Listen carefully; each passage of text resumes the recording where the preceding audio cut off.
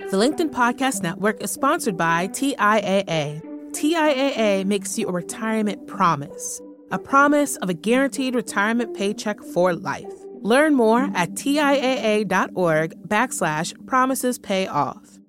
Hi, everyone. Before we get started, just a quick Black Friday message. I know every brand out there thinks today is the day to start selling you stuff, and I can't claim that we at the Next Big Idea Club are above all that. But I can claim that the kinds of gifts we offer are of the more illuminating kind. If you've got some smart, curious people on your gift list, have a look at nextbigideaclub.com, where you can order them an ongoing book subscription, where they'll get 8 books a year, chosen by our curators, shipped right to their door. It's the best in nonfiction, and it's only a few clicks away. Go to nextbigideaclub.com and use the code DAILY to get a special discount. Thanks. Now here's today's show. LinkedIn presents. If anxiety is found in the digital world, calm is found in the analog. Remember that researchers have found that anxiety is the opposite of calm, and that experiencing any level of anxiety leads us to become far less productive. Anxiety shrinks our mind, and finding calm makes us more deliberate, thoughtful, and present, leading us to far greater productivity.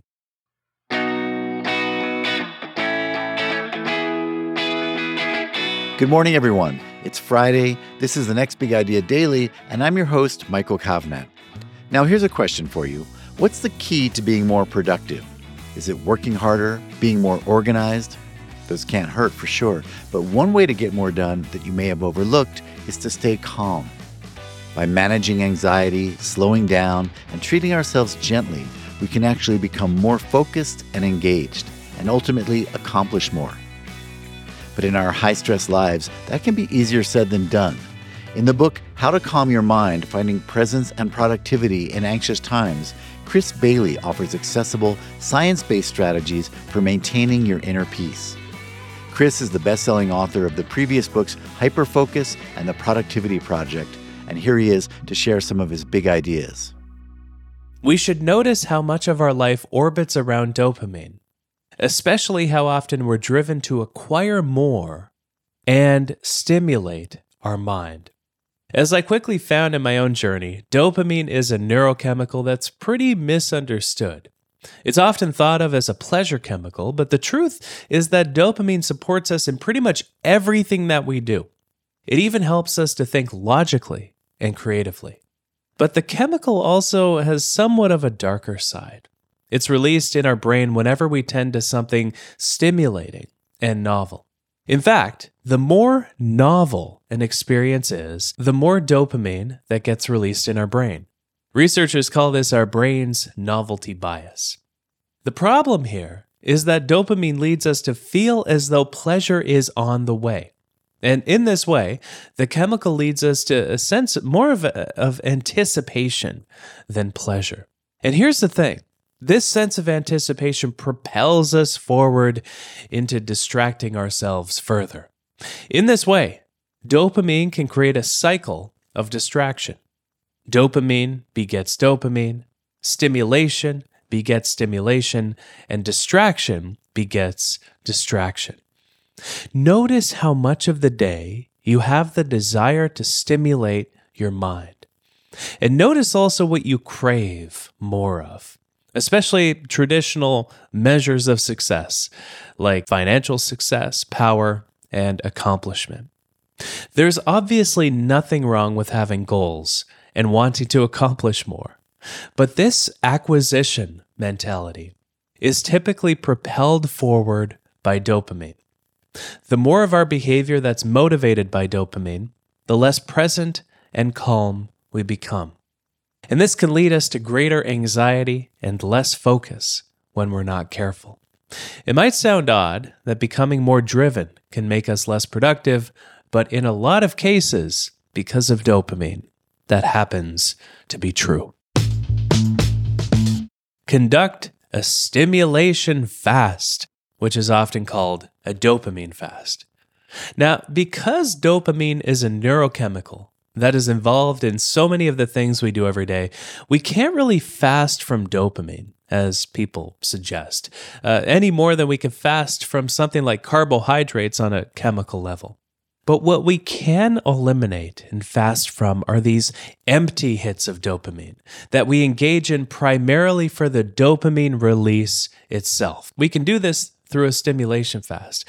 I prefer this term stimulation fast because, again, this more common term dopamine fast is a bit of a misnomer because it's involved in so many of our body and our mind's processes. Now, to conduct a stimulation fast, start by identifying the dopamine-driven activities and distractions you want to weed out of your day. Especially look to the most distracting and threatening sources of distraction that you tend to. The digital news, the websites you refresh, the social media websites you tend to out of habit, and the games on your phone that lead you to waste a good amount of time, like Candy Crush and my personal favorite, historically, Subway Surfers. In fact, when I start playing this game, that is a sign to conduct another fast because it means these dopamine-fueled habits have worked their way, weaseled their way, I should say, back into my life. So after you identify what you want to weed out, then identify some well-rounded activities, preferably ones that exist in the analog world rather than the digital one. So you can substitute in these activities for the ones that you wish to replace. So, for example, you can pick up an old musical instrument you haven't touched in a while. You can volunteer, you can read more physical books, and once you've identified some substitute activities, choose a duration for the fast. I prefer a time period of around 1 month because I find this is enough time for my brain to reset its sensitivity to dopamine. After the fast, notice what changes. Because dopamine leads us to overstimulate our mind and drives us to distraction, while driving us away from calm and towards anxiety, you actually might be quite surprised by the benefits of this particular experiment. It definitely sounds gimmicky, and at the start I resisted doing it for that reason, but it really truly does work. And since conducting my original dopamine fast, I now conduct one every few months or so when I notice that more dopaminergic distraction has weaseled, as we established, its way back into my life. Understand the 6 triggers of burnout. Exposure to chronic stress can be costly. When we face too much of it in our days, we can become anxious and less calm. And this makes us less focused, present, and even productive. But chronic stress, which is stress that we face repeatedly that doesn't seem to have an end in sight, can also lead us to another devastating condition: burnout. Burnout is a psychological condition that's defined as having 3 characteristics, and we need all 3 in order to be fully burnt out. First of all, we need to feel exhausted. Second, we need to feel cynical. And third, we need to feel ineffective, like how we're spending our time and attention and energy doesn't make a difference. If you're feeling just one of these 3 characteristics, that could be a sign that you're facing too much stress and that you're on your way to being burnt out. Traditionally, burnout has been defined as an occupational phenomenon, something that occurs at work and not at home. These days, of course, when the boundaries of our work and our personal lives have become blurred, stress can come in from any area of our life. But luckily for us, it's relatively easy to zero in on where our work stress comes from. Research points to 6 areas of our work where work stress tends to metastasize. And if you're feeling any combination of those 3 burnout attributes, exhausted, cynical, and ineffective or unproductive, these are the 6 areas of your work that you need to dissect to understand where your stress is coming from. The first trigger of the 6 is workload. The more work we have on our plate, the more likely we are to burn out. The second is a lack of control. The less control we have over how, when, and where we do our work, the more likely we are, again, to burn out. The third area of our work where stress tends to grow is insufficient reward. The less fairly we're rewarded, the more stress we face from our work, and the more likely, again, we are to burn out. And this can relate to how fairly we're compensated financially, but it also extends to social recognition, where we're either recognized for the contributions that we make or not, and how meaningful we find our work in the first place, how intrinsically rewarding it is. The fourth area stress can grow in is when we don't have a sense of community in our work, when we don't feel connected with those who we work closely with. We're more likely to reach a point of burnout. The fifth factor is fairness. We need to be treated fairly relative to others at the office in order to be motivated. And the sixth factor is our values. We find our work more meaningful when we can connect how we're spending our time with what we value on a deeper level. Understanding your values, which I'll talk about a couple points from now, is a great way of uncovering more, not just about what motivates you, but about who you are. Again, if you're feeling some combination of exhausted, cynical, and unproductive at work and beyond, look to those 6 areas: workload, lack of control, insufficient reward, community, fairness, and values, to dissect what is broken about your work, and using whatever level of autonomy you happen to have, which may not be a lot, but we all have a little, you can make a plan to remedy your situation.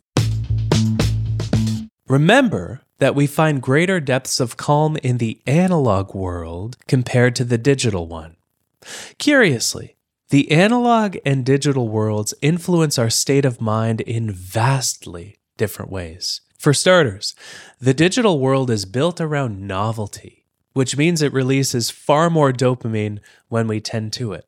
Compare this with the analog world, which leads us to experience the effects of other neurochemicals that make us feel present, connected with others, and proud. Chemicals like oxytocin, serotonin, and endorphins. One way to connect more deeply with the analog world is to break down the activities you do in both worlds. We can do this by making a Venn diagram of sorts of activities we do in each world. In this case, our Venn diagram has 2 circles, one for our analog-only activities like, brushing our teeth and spending time in nature, and another circle for our digital-only activities like checking social media and answering email. Of course, where these 2 circles overlap, there are activities we can do in both worlds.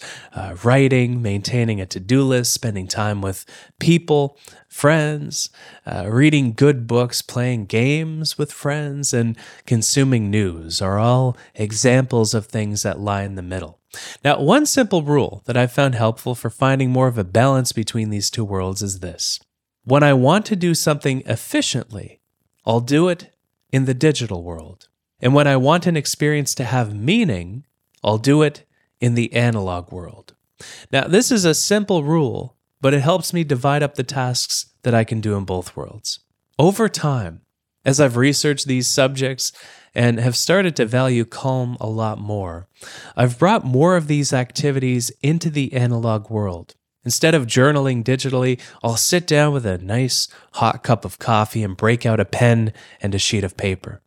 Instead of playing a simple game on my phone, Subway Surfers, I'll play a board game with my wife or a group of friends if they're around. Instead of refreshing news in the digital world, I've started to love reading the physical newspaper every morning. If anxiety is found in the digital world, calm is found in the analog. Remember that researchers have found that anxiety is the opposite of calm, and that experiencing any level of anxiety leads us to become far less productive. Anxiety shrinks our mind, and finding calm makes us more deliberate, thoughtful, and present, leading us to far greater productivity. Thank you, Chris. Well, everyone, that's it for the week. I hope you have a calm weekend, and I hope you'll join us next week when I'll have a brand new lineup of big ideas for you. My name's Michael Kovnat. I wrote and produced this week's episodes. Caleb Bissinger edited them. We are proud members of the LinkedIn Podcast Network, and we'll see you Monday.